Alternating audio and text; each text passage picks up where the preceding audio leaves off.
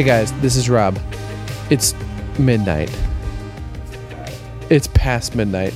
I'm sitting with Dan in a cabin in the middle of the ocean.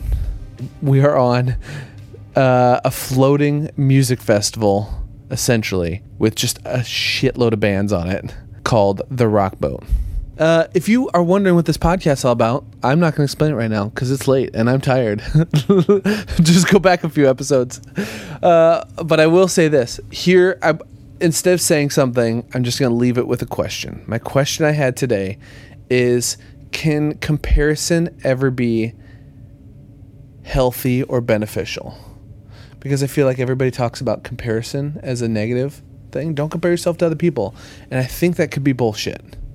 Because I personally think it depends on who you're comparing yourself to. Like, think about where you're at in life. And they say, don't compare yourself to other people. Everybody's on their own journey. But if you compare yourself to someone that has it worse than you, then that maybe leads to, like, gratitude, right? But the problem is we're constantly comparing ourselves to people that are better than us or have it better than us, so we think. I think it's important to... This isn't invasive at all. You're laying in bed. I just point the mic at you. I think it's important to have those comparisons. Really? I personally do.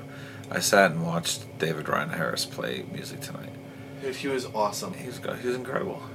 And I compared my guitar playing, my guitar tones, my songwriting, the chords that I use, and how creative I am, and the different interludes and things.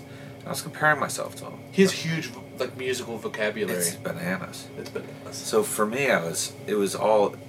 I think it might just depends on how you look at your comparison. Because if you're looking at it from like a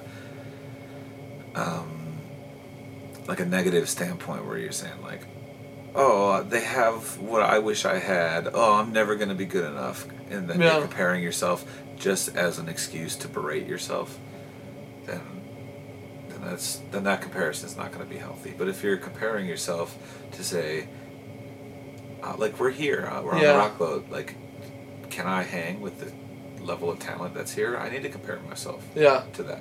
Because it's healthy. It's like almost like an assessment. Yeah, and when I see artists like David Ryan Harris take the stage and see what he does, it makes me want to step up my game for the next show, you know, like for what I'm doing. You know, it makes me want to take my stuff to the next level, because I go, I'm good enough to do that. Yeah. I just need to be I need to take what I'm seeing and turn it into inspiration and make what I'm doing better. Yeah. Because I can see how good it can be now. That's and I go, really good. oh, I'm not doing it as good as it could be. Yeah. That's important to compare. Man, that's awesome. That's actually really close to what AJ said. His Really? whole thing was, he said for him, it's all about the end result. If comparison leads to inspiring you to become better, or inspiring you in like a positive way, then it's good. But if it's causes you to question why you're doing this, or causes any negative interaction in your brain, then he says it's a negative kind of. That's awesome. I agree. Okay, I'll leave it at that. I really do want to hear from other people too. So call in podcast hotline, numbers below. Email me. You know how to get a hold of me. I'm too tired.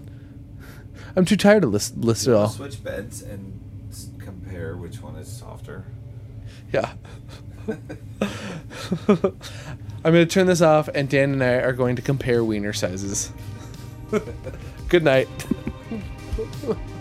I'm not going to leave that in. Wouldn't that be so funny?